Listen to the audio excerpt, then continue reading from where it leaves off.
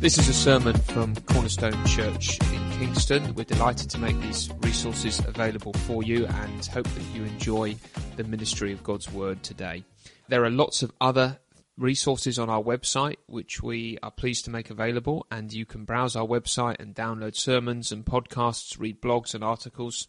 And if you've been listening for a while and you would like to get to know the church or for us to get to know you a bit, there is an e-contact card, a welcome card that you can fill in on our website, and we'd love to hear from you. And let's turn in our Bibles to the book of 1 Timothy. It's finally come, the passage you've all been waiting for. We can't avoid it anymore. Let's turn 1 Timothy chapter 2. And we'll be reading from verse 1.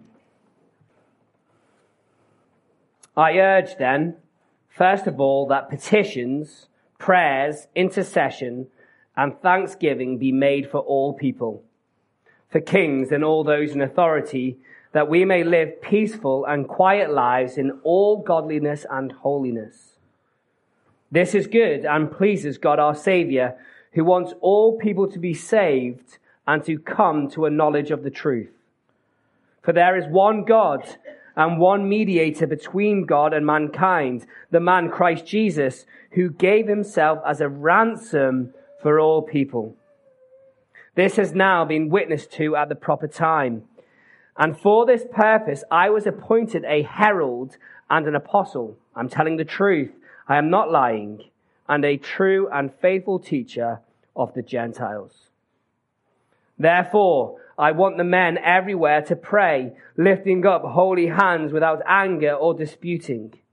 I also want the women to dress modestly with decency and propriety, adorning themselves not with elaborate hairstyles or gold or pearls or expensive clothes, but with good deeds, appropriate for women who profess to worship God. A woman should learn in quietness and full submission. I do not permit a woman to teach or to assume authority over a man. She must be quiet. For Adam was formed first, then Eve. And Adam was not the one deceived, it was the woman who was deceived and became a sinner. But women will be saved through childbearing, if they continue in faith, love, and holiness with propriety. Well, it is lovely to have the Bruins with us. We were very blessed under their ministry, and they've gone up to Chesterfield many years ago, and the Lord's doing a terrific work there, so make sure you catch up with them. Great. In fact, Andy was telling me that he was preaching on this passage last week. So, Andy, over to you. Where is he? Let's pray. Father, help us now as we look at your word. We've seen that this is your word, and this is the apostolic message to the church. And we know that that means that is like Jesus saying these words to us. It is his apostles' word. Help us to treat it as such, we pray, in Jesus' name. Amen. Now, we're living in a day, as I'm sure you know, that when science knows more about the differences between men and women than at any other time in history. It's almost on a daily occurrence that you hear a new discovery that's been announced between the difference between male and female. Men and women have different anatomies, different bone structures, different brain sizes, and different brain structures. Women's hearts are by and large larger, and they tend to have lower blood pressure. Men and women's immune systems are different. Their pain receptions are different. They have different stress responses. They differ in reproductive organs. They differ in muscle mass. And even someone that's been buried, and you dig up the bones that have been buried for thousands of years. I was down in Stonehenge yesterday, and they dug up a man that's 4,000, 5,000 years old. They know it's a man. They can test the bones and know that it belongs to a man or a woman, in this case a man. And so it goes on. According to the Institute of Medicine, every cell in our bodies has a sex, which means that men and women are different to the cellular level. And that also means that men and women respond differently to diseases and treatments and chemicals. There's a big difference in the sexes. And those differences are so deep that Professor Robert Winston, a world-leading fertility expert, says, I can say categorically that you cannot change your sex. Your sex actually is there in every single cell of your body. We're living in a day where the differences between men and women are as clear as a bell. And yet, we're living in a day where more people are confused about what men are and what women are than ever before. When asked what a woman is and what a man is, people can't answer the question. What is a woman and what is a man is a question that now terrifies politicians. When they start doing campaigning and knocking on your doors for elections, ask them what a woman is. They don't like that question. Can a woman have a penis? Yes, says one politician. Can a man have a baby? Yes, says another politician. Now, because we've had years of a type of feminism that teaches that there is no difference between men and women, we've ended up with this confusion. And not only a confusion, but the idea that people can change their sex. So what's going on in our world? Well, there are loads of things going on under this issue, and we could deal with a lot of issues. But in the end, I think it boils down to faith. It actually boils down to faith. So when someone says, I believe there are no differences between male and female, except those that are socially constructed or those that are pushed on boys and girls when they're boys and girls, I believe it's a matter of upbringing. That is a matter of faith. They are believing that. They are trusting that that's right. Or when someone like me, a man, says, I believe despite the science to every single cell of my body, I am a woman, that's a faith act. Do you see that? Or I believe I can create self or self-define or self-identify to choose my authentic me inside. That is a faith act. That is an act of faith. It's what we used to call Gnosticism, if you went back to the 1st century. It's Gnosticism. It's where you separate the self into two compartments, two levels, like two levels of a house. The ground floor level says, I am a man, that's the science, I am a man. The upper floor level, where the spirit or the mind or the soul, whatever you want to call it, says, I am a woman.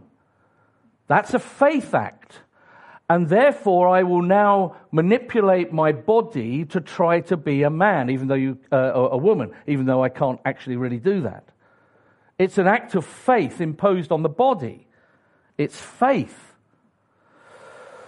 And it's with that in mind, with all of that in mind in the world that we're in, with this confusion, I want us to come to church. Now we're here, thankfully.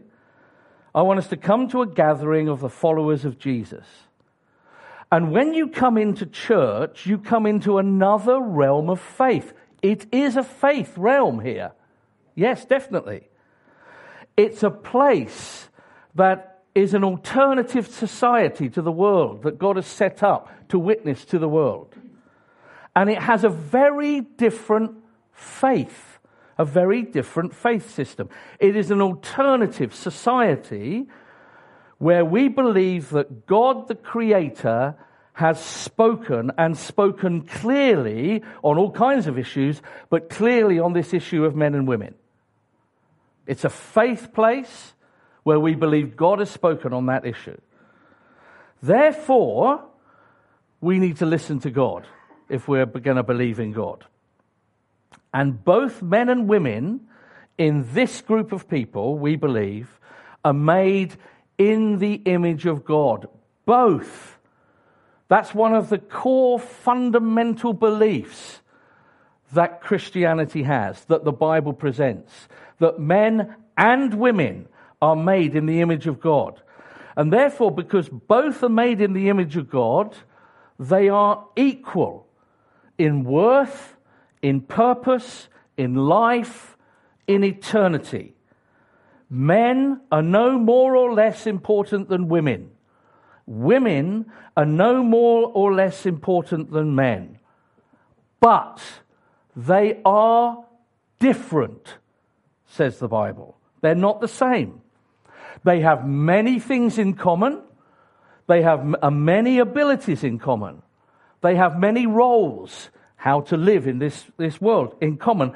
But there is a difference between men and women. When you come into church then, you come to a group of people that God wants you to see that we believe in equality and differences between men. Equality and diversity complementing each other. That's what church should be. Men and women are equally converted to Christ, equally restored to God, equally children of God, in fact, equally called sons of God, with all of that, what son means as a title. They are the same in Christ. There are no male and female in Christ when it comes to equality.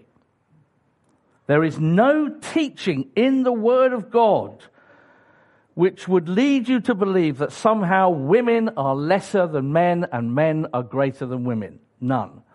But there is teaching that even when you equally can come to Christ after conversion, men are men, women are women, men are not women, women are not men. The God who made us has made us equal but different. And that's why you find that church is often called something like the body of Christ, made up of all kinds of different things, but one body. And when you come into church, you should see the makeup of men and women, equal before God, and yet different roles. Now, of course, this is faith that makes you believe this. Faith, which really means trust. That's all faith means. But what I put my trust in, is it trustworthy? So I might think a cotton thread is a great thing to use for a bungee jump, but actually, is it trustworthy? Is the cotton thread going to work for a bungee jump? Is it a trustworthy saying that men and women are exactly the same? Am I going to put my trust in that? Is it a trustworthy saying that men can have babies and women can have penises? Is that a trustworthy saying? Is it worthy of my trust? Is it a trustworthy saying that men and women are equal but different? Is that something I could put my trust in? Is it a trustworthy saying that the Creator God has the best interest at heart for us and has revealed what is best for men and women within the church? Is that a trustworthy saying? Now, it's that last statement that apostolic Christians, those who believe the apostolic message, have faith in. And therefore, church is to reveal to the world a living out of that faith. We expect church to be different to the world on this issue. We expect that. You see, look, think about it. With all the knowledge that we have of the difference between male and female, it doesn't really seem out of kilter that if God's made us different like that, we might have different roles, different things to do. That's not out of kilter, is it? If we're different and yet equal, we have equally important roles, but different roles. It's not out of kilter with us being different. So with all of that, here we are in church, and here are the words, right? With all of that introduction. And I've tried to take that seriously as possible, that introduction. 1 Timothy 2:11. Because these are shocking words to the world. but I want to show you how wonderful they are. Now, you've got to remember, Paul has already dealt with men, and after this, he's going to deal with men. So don't think this is a book that just hits women. He's got a long series of stuff to say about men. That's next week's sermon, okay? But here we are. 1 Timothy chapter 2, verse 11. You ready? Imagine saying this out in Kingston Town Centre. A woman should learn in quietness and full submission. Women, what does that do to you, by the way? Bring the ambulance, he's a loony. Yeah. A woman should learn in quietness and full submission. I do not permit a woman to teach or to assume authority over a man. She must be quiet. For Adam was formed first and then Eve. And Adam was not the one deceived. It was the woman who was deceived and became a sinner. But women, you will be saved through childbearing if they continue in faith, love, holiness, and propriety. Okay, let's calm down. Let's have a listen to this. Let's go through it section by section. Here's my first point. But one of my main things is I want to show you how good news this is compared to the world out there that's confused. So we're in church. Here's my first point. An encouragement to learn. An encouragement to learn. Verse 11. A woman should learn in quietness and full submission. Now hold it before you see all the negatives there. A woman is a learner. Now that's a big deal in the first century Rome, that the woman would be a learner. It's one of the reasons why so many women were attracted to Christianity in the early years of Christianity. It really is, because we treated women equally, and a woman should be a learner. So a woman should be a learner. Now learning what? Well, learning to grow in grace and knowledge of the Lord Jesus Christ. Learning to grow in knowledge, but not just knowledge, in experience. And learning, as we saw last time, about women and clothing. Learning not to worry about the outward appearance, but the good works. Learning to do good works. Learning your faith. Learning to walk in faith in Christ. Learning to know the love of Christ. Walking with faith in Christ. Learning to apply it to the world. Learning to encourage others in it. A woman is to be a learner. But it says here, learn in quietness and full submission. Now, some translations have a woman should be silent, and it's not a good translation, and you really should sort of not cross that word out. The word really means calm, peaceable, not quarreling. So women learn calmly, peaceably, not quarreling. Don't be a quarrelsome woman. Now, I think there's something of the clothing that we looked at last time, the sort of power dressing of women to put down men and that sort of stuff. But he's also got this same commandment for men. This isn't just for women to learn calmly. The men should lift up holy hands and stop arguing.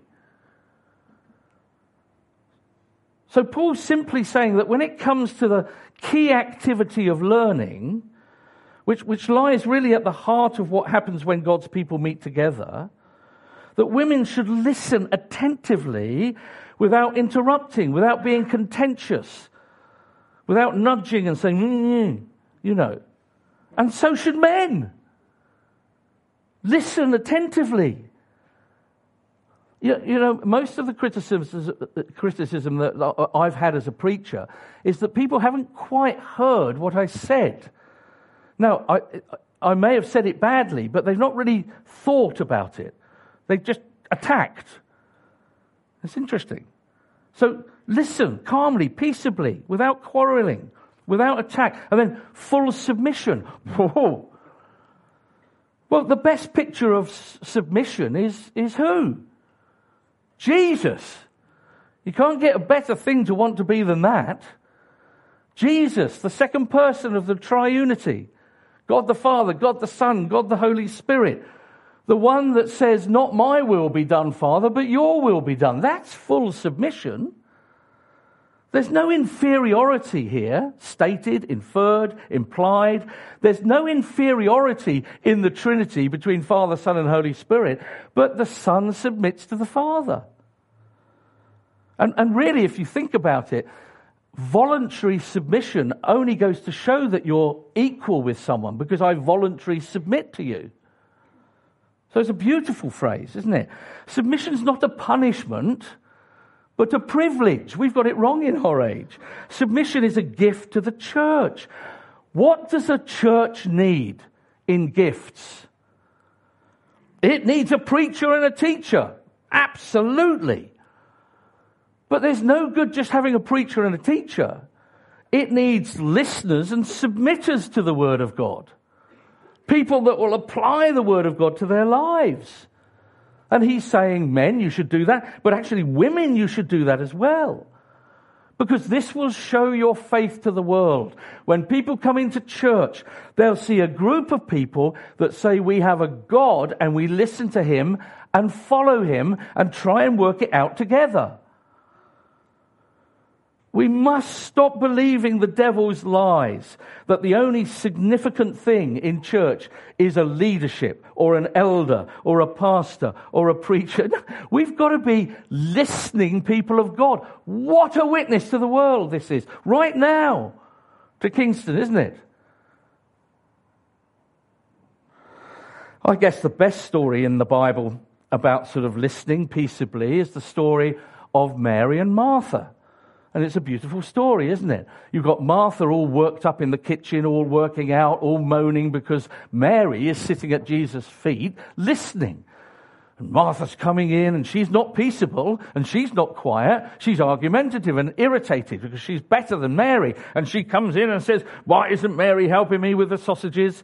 Not pork, of course. But why isn't she helping me? You know, and Jesus says, Martha, Martha, you know, you can hear him doing it. You know, I know women, you hate this, but this is what, calm down. Martha, Martha, Martha. Take a breath, listen calmly. Do what Mary's doing. It's better to listen than faff around like that.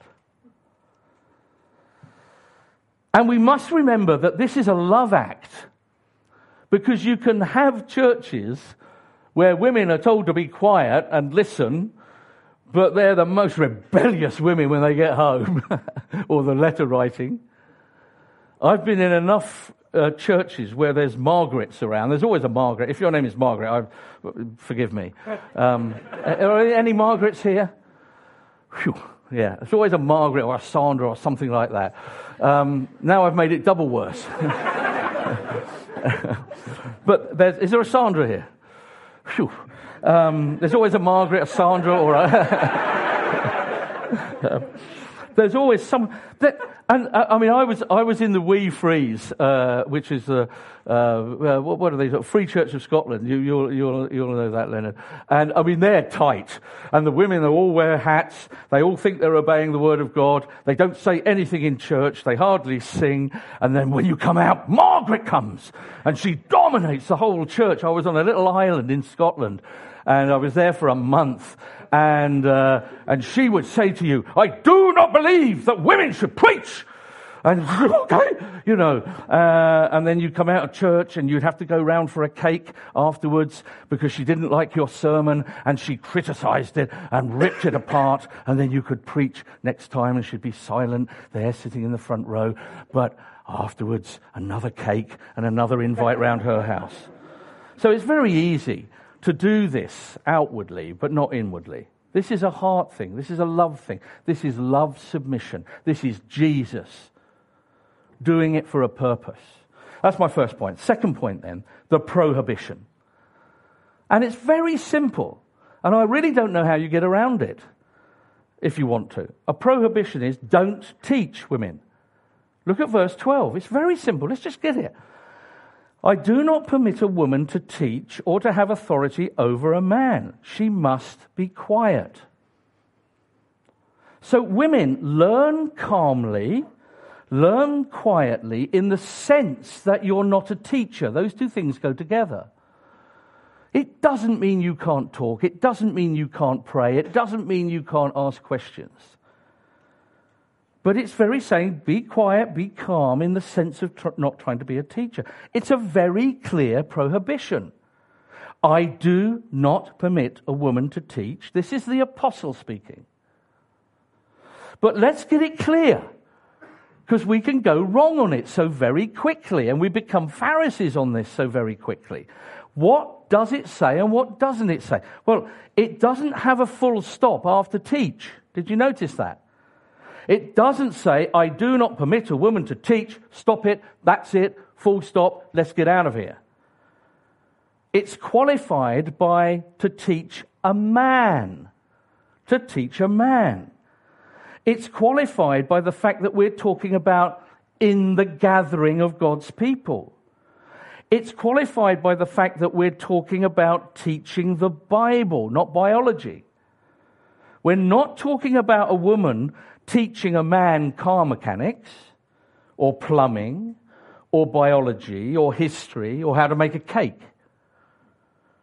It's teaching the Bible in church, like a meeting like this, where both sexes are there. A woman can teach a woman. A woman can teach children. This is a male role, the teaching that I'm doing right now. It's a male role to exercise this authority over a group of people. It's not my authority. It's not down to me, as we'll see next week, or the elders. It's the authority of the Scriptures.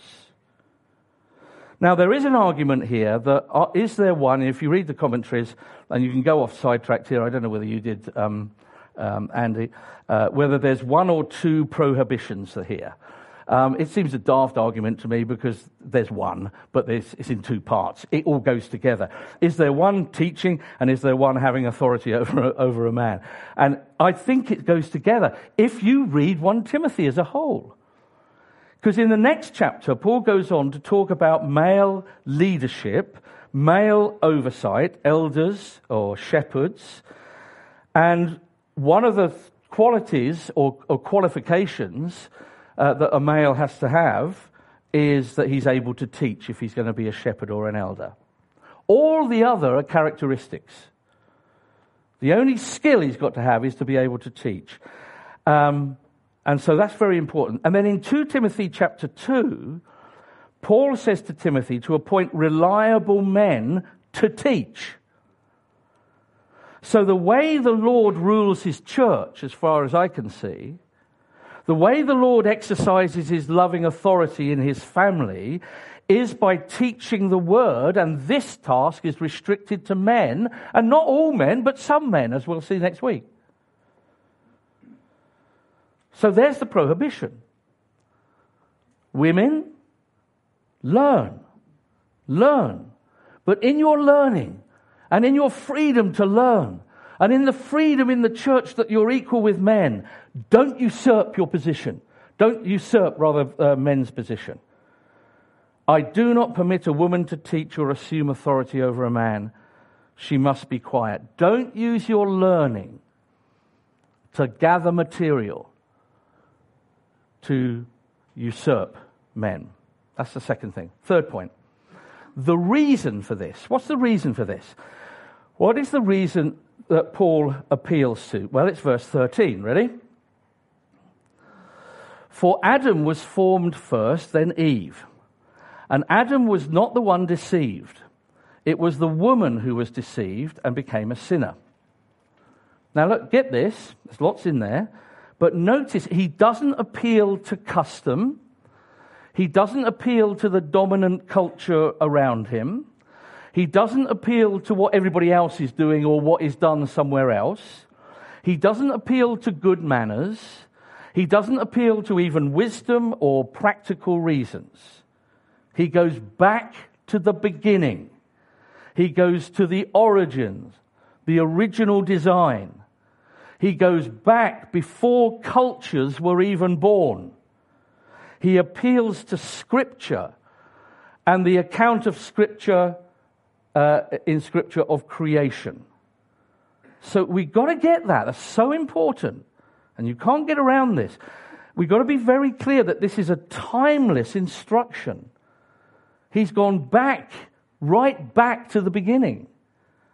It's not just an instruction for Timothy's time or just for the Ephesian church that Timothy's going to be an elder over. It's for all time. He's gone back to the beginning, before cultures. So that's a really important thing, because people who argue, oh, this was only for those days. No, you can't really have that if you're going to read this consistently. Verse 13 again. What's your reason for this, Paul? For Adam was formed first and then Eve. Adam, being the first then, if you know the story of creation, and if you don't, you need to go and read it. Adam, being the first, is taken as an indication, I think, of leadership and headship in this relationship between men and women. Adam was given the command of God. Eve wasn't. Adam was given the command of God even before Eve was created, if you read the first few chapters of Genesis. And then Eve was created out of Adam to be what? A suitable helper to Adam. So all this adds up to headship, to leadership. But she's got an important role. Well, not an important role, a vital role. A vitally important role. She is to help Adam to go into God's world, to do God's work under God's word. And he couldn't do that alone. He needed this helper. But nevertheless, Adam is the leader here, with the word of God in his hand. And together they'll go out into God's world. That's what's going on here. But what happened? Well, verse 14, look. And Adam was not the one deceived. It was the woman who was deceived and became a sinner. She was deceived, Eve was deceived by Satan into breaking away from God's word, and then she leads Adam to break the commands that he had in his hand. So she led rather than follow. And consequently, sin entered the world by this reversal of roles. And Paul, he's not blaming Eve here as if it was only Eve's fault. He's not letting Adam off. It's called Adam's fall, by the way, throughout the Bible. But he's actually saying what happened, and he's blaming Adam. Adam should have taken the lead. He should have applied the word of God. But he turned from his responsibility in the word of God. And consequently, she led. And now you have the consequences of sin recorded in Genesis chapter 3. And it's disastrous. It really is disastrous. It's disastrous results. And this is the point that Paul is making here. It's vital that a woman learns in the context of public worship and not take the role of the teacher and not take the role of authority. Look what Eve did. When Eve took the role, she was deceived by the serpent, by the liar. And Paul's arguing from this creative plan that he's made. He's arguing from this and bringing it into the church there, now, and then to us today. The church is a society that mustn't follow Eve's agenda there.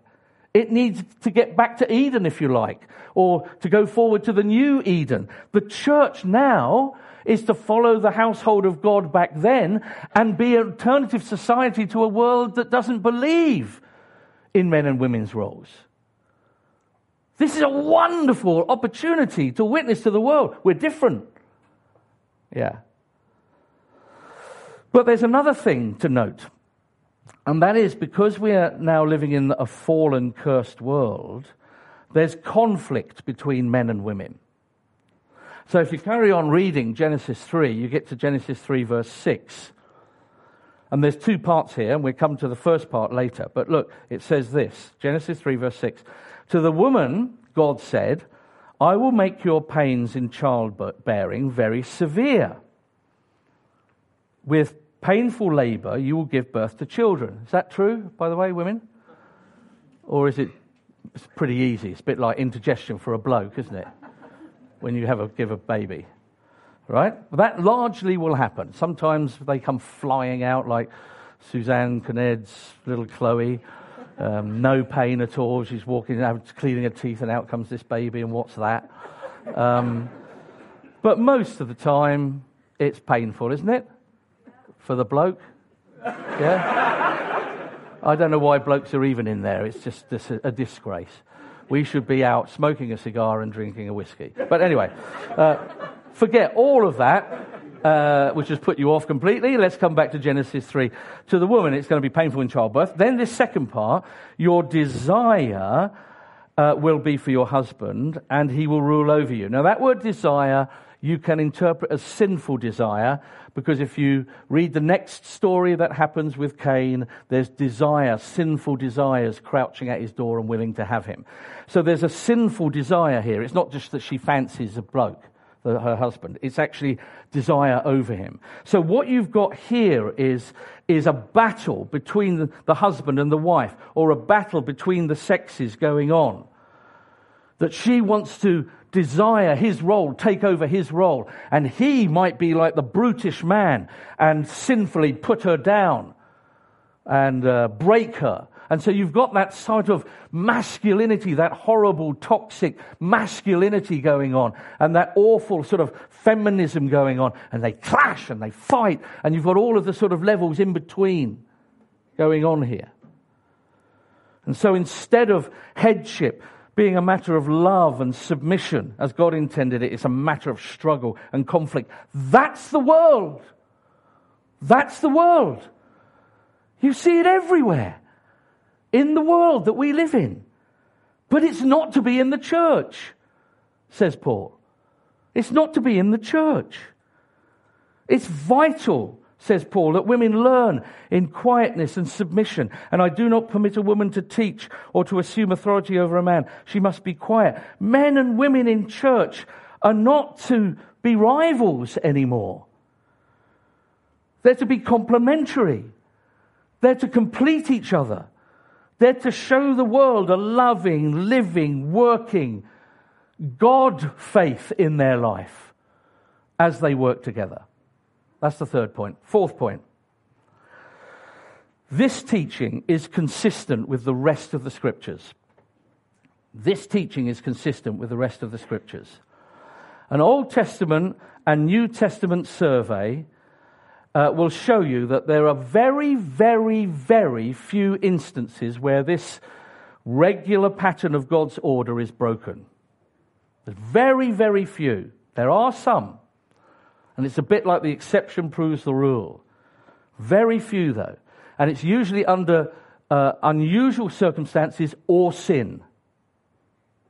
But this pattern of 1 Timothy 2:12 is consistent with the whole revelation of God that's come before this verse in the Old Testament, in the Gospels, in the book of Acts, and is consistent with the books that came after 1 Timothy.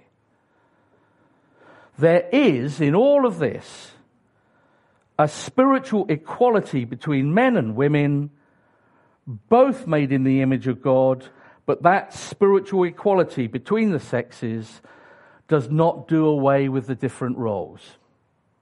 That's right the way through the Bible. Here's a very quick overview of the Old Testament.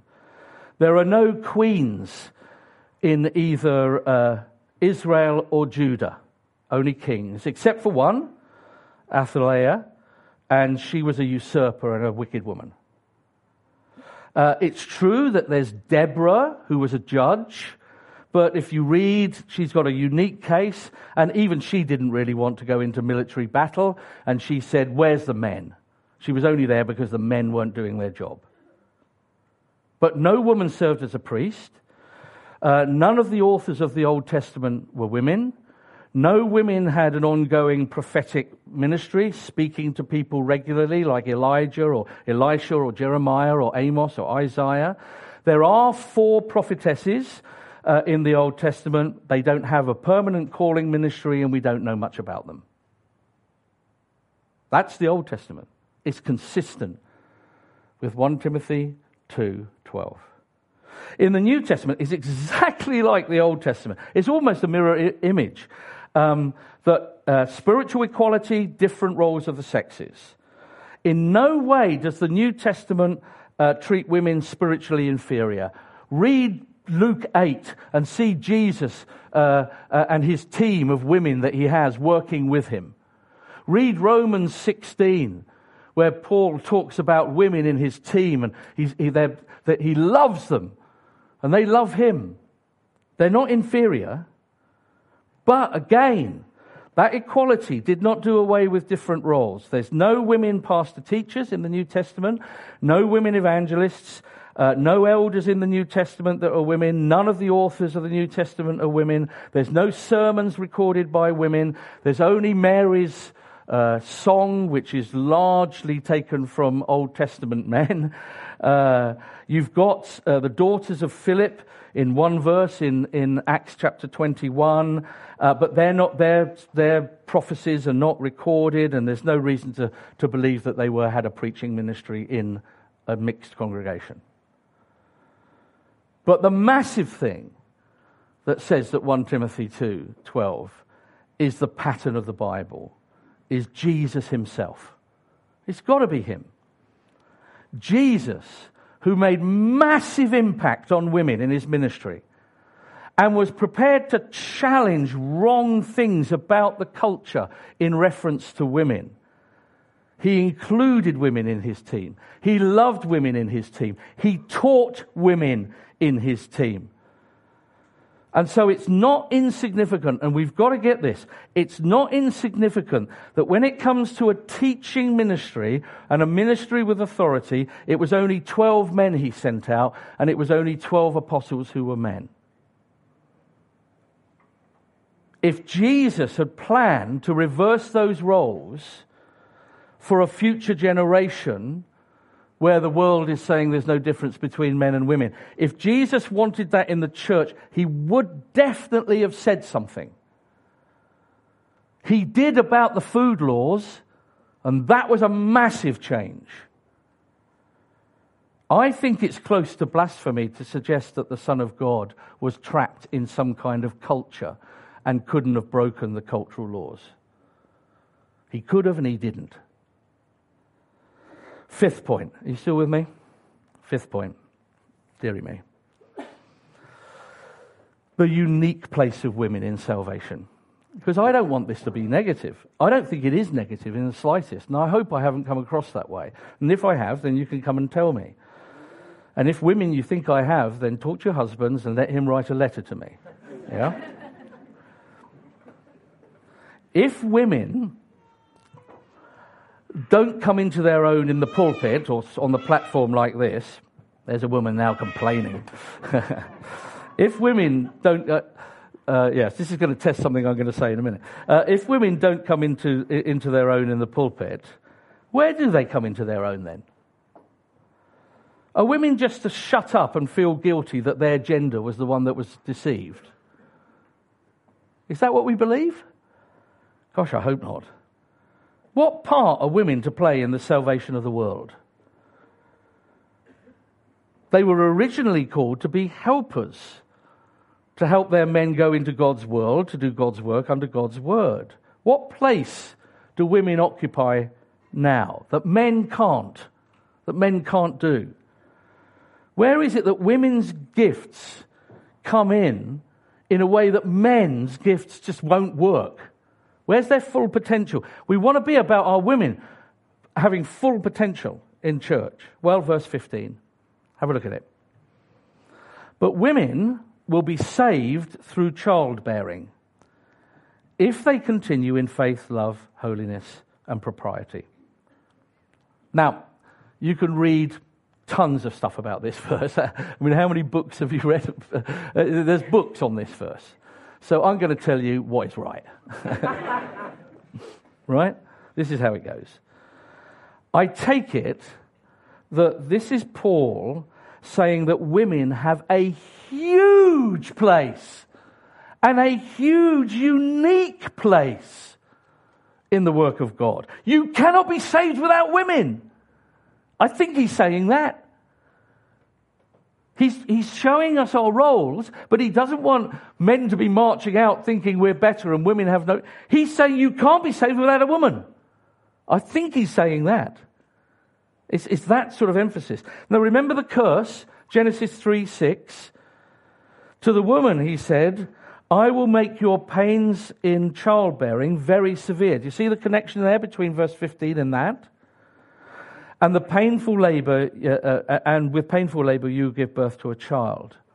Now the word woman used in verse 15 of 1 Timothy 2 is the word she. It isn't woman, it's she. Yeah? She will be saved in childbearing. Well, what does that mean? He's been talking about Eve, so maybe he's talking about Eve here as well. And I think you could take that. I think it's a pretty legitimate way of taking that. So in other words, Eve will have pain in childbearing, yeah? But then if you read on in Genesis 3, you get to Genesis 15, where it says the seed of the woman, the child that she bears, will crush the head of the serpent. In other words, there's a savior, there's a serpent crusher, there's a curse changer coming away through the birth of her child. So Eve will have pain in childbearing, but will give birth to a seed, a serpent crusher. In other words, her salvation comes from her son. And the promise finds its fulfillment in Jesus Christ, who is a Savior born of a woman. You get that expression in the Bible. So the son of Eve, Jesus Christ, is her Savior. You can't have a Savior without a woman, because he has to be born of a woman. Yeah? You can't have a Savior without a woman. You need saving. You need a woman then, who's going to give birth to a Savior. I think something like that's going on, and a lot of people take that. But I think there's something more than that here. While not all women are mothers, and that's obviously true, isn't it? Childbearing is a sort of main feature of the difference between a man and a woman. Even though today, a politician, I mean, this is a leader of our country, says a man can have a baby. And even though a politician, a leader of our country says, oh yes, a woman can have a penis. It's just, anyway, there we go. So don't get me on that. But the difference is clear. Women can, in general, obviously, some women can't, but in general, what defines a woman is that they can have a baby. They have a womb. It's what makes them a woman in that sense. So I don't think he's saying every woman has to have a baby, but what he's saying is the thing that makes a woman, that will save you by just being a woman, a godly woman in the church. Women are saved, obviously, not by childbirth. Otherwise, we'd have to say, gosh, there's some single women here who haven't had a baby. We need to inject them in somehow. You know, the elders need to line them up, and we need to sort of impregnate them, and then they'll be saved. How do I save a woman? Oh, come here. That's a man's false dream of a false cult there. That's the children of God, if you've ever read their history. It clearly doesn't mean that. Women are saved through grace alone, in faith alone in Christ Jesus. But the working out of their salvation will be experienced not by them trying to be men or dressing in clothes that gets attention and separates them as greater people. Not by being men and usurping men's roles, but by being more established as a woman. Being a woman in church. You're free to be a woman in church. Are men equipped to have babies? No. Can men breastfeed? No. Can men understand children? No. Can men understand a crying baby? No. What do? They take them out for a bit and then pretend they understand and whoosh back to the mum. God has this marvelous gift that he's given women of this intuition that men just don't have. He's genius, God, in making us different.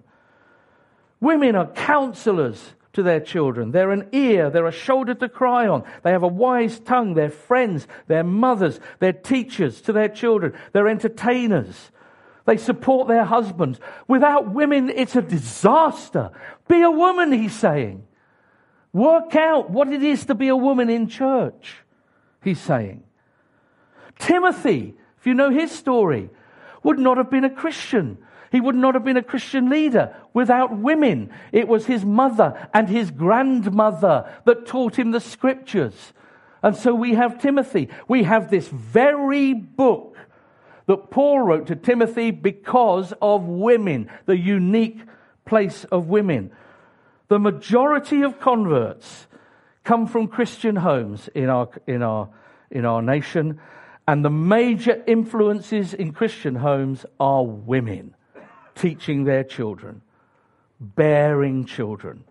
Think of the women that even haven't had children, that write books for children, that encourage Hubcraft and Hub Club.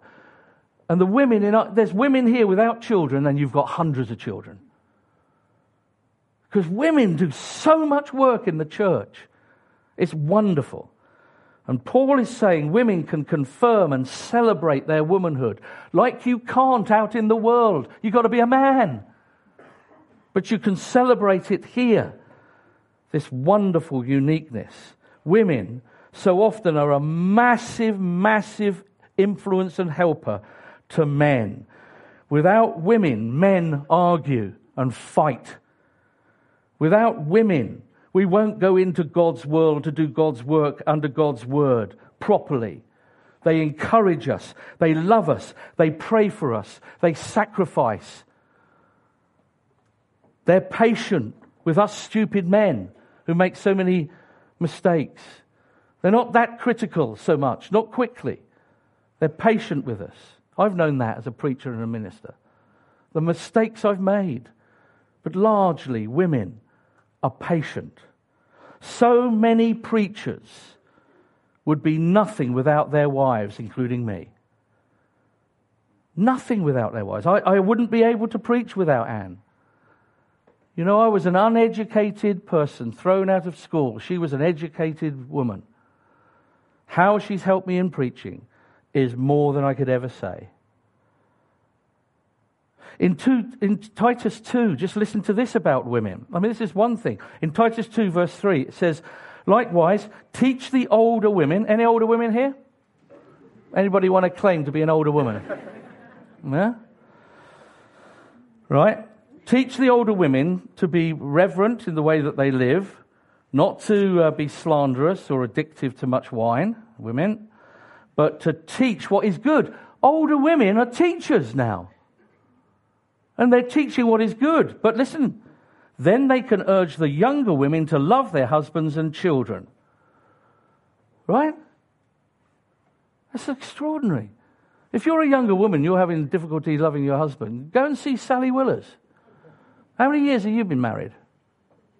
51 years she's had with that bloke. 51 years she's learnt to love him. 51 years. Younger women, go to her. She'll tell you what to do. She will. It's a wonderful illustration. She'll do it better than me. 37 years my wife has had. Incredible. You want younger women, you're having difficulty in your marriage, go to Anne. Go to our woman's worker. How many years have you been married? 35. Yeah? 35 years she's been married. Not alive. Yeah? Married. To who? Phil Cooper. Yeah? You're having difficulties. How do you love Phil Cooper? How do you love Pete Woodcock? How do you love Colin Willers? Go to the older women. You have a magnificent job. You see, the world thinks you're just old women, unimportant. It's untrue. Jean, how long have you been married? It beats everybody. 67 years to that man sitting next to you, who's a crazy man, if you know him. Out on motorbikes in Africa, falling off at, 80. Yeah? Go to her. She'll tell you what to do. She'll teach you. There's a teaching ministry for women, you see. Now, okay, let me finish, because I've got 2 minutes. There's a million ways to apply this. I mean, genuinely, I'm not just saying that as a preacher and pretending and sitting there. We could apply this so much. But let me just say a few things. The first thing is there is a prohibition. Women don't teach and have authority. We don't have women preachers here. We don't do that because that's what we think the apostolic teaching is. And to me, it's clear. Fits in with the Bible. There will be no women preachers to a mixed congregation. They can teach women. They can teach children and young people. Question is then, what is a man? Is a man 12, 16, 18, 21? Notice he doesn't say that. It's down to love and situations to work that out. We have to work these things out. And do you know what? Sometimes we get it wrong. Yeah? And we have to sort of repent of it. But it's down to work these things out. Can a woman stand up and talk about depression? Yes, we've had that in the church. What about a woman coming and telling us about autism? Yeah, we've had that. Why can't she tell us that? Yes, we can have that. But can a woman speak authoritatively like I'm trying to do now from the Word of God? And the answer is no. What about women missionaries? Well, what about them? They go into situations and there isn't any men and they have to preach the gospel. Yeah, there are circumstances like that has to happen. But those women usually want to train up a man and let them take over as quick as possible. And then the question is, if you're asking that question, men, why weren't you there? Why didn't you obey the Lord's calling and go? Why is it only the women? Because they're listening and wanting to serve the world by preaching the gospel. But you should be doing it. So there's that. But the big thing I want to say is that there are all kinds of... And you Pharisees, you love rules. It's like you young men that wanted me to say how long the skirt is and what is a bikini. You're all Pharisees, you see, because you won't work it out in love. It's like, I wanted him to say 6 inches or 14 inches. Yeah? And then over 14 inches, I can have them. You know. We can be so Pharisaical here. Other churches will work this out differently to us. There are different situations. Churches will go through times where you have to be harder on this issue or gentler on this issue because we're working this out with love. So don't be a Pharisee. Don't be a Pharisee on these things. You have every right to ask questions, and we will, and I think have had got this wrong sometimes. But that's all right. We want to come back to being an apostolic church. But the big thing I want to say is, thank you to the women here, and I don't mean that lightly, and you've heard me say this before. This is fabulous. And I would love every feminist to come in here and look at you. I would love the world that is so mucked up and confused to look at us as a church. Because as far as I can see, largely it's terrific. You're free, women. Truly free to be a woman. And men, we're free to be men. And that's a wonderful freedom. Let's pray. Father, we thank you for speaking to us this morning. We thank you that you have clearly given us your words. And we thank you, Father, that you have given us a set way of doing church. And we pray, Father, that we won't have heard negativity this morning, but we would have heard the positivity of your design. Father, we want to thank you so much for this church, 20 years, and we thank you just so much for the women in this church. We thank you, what an encouragement they are. We thank you that they are women that are active listeners, that want to hear your word and to put it into action. We thank you that for many of our women, they are such a great example of what it is to be a woman of faith. We thank you for our older women who can point us to what marriage looks like, and for those who are single older women who have faithfully served you in any way that they can in prayers and in teaching young ones. We pray, Father, that you will help us to help each other be the attractive society that you want us to be.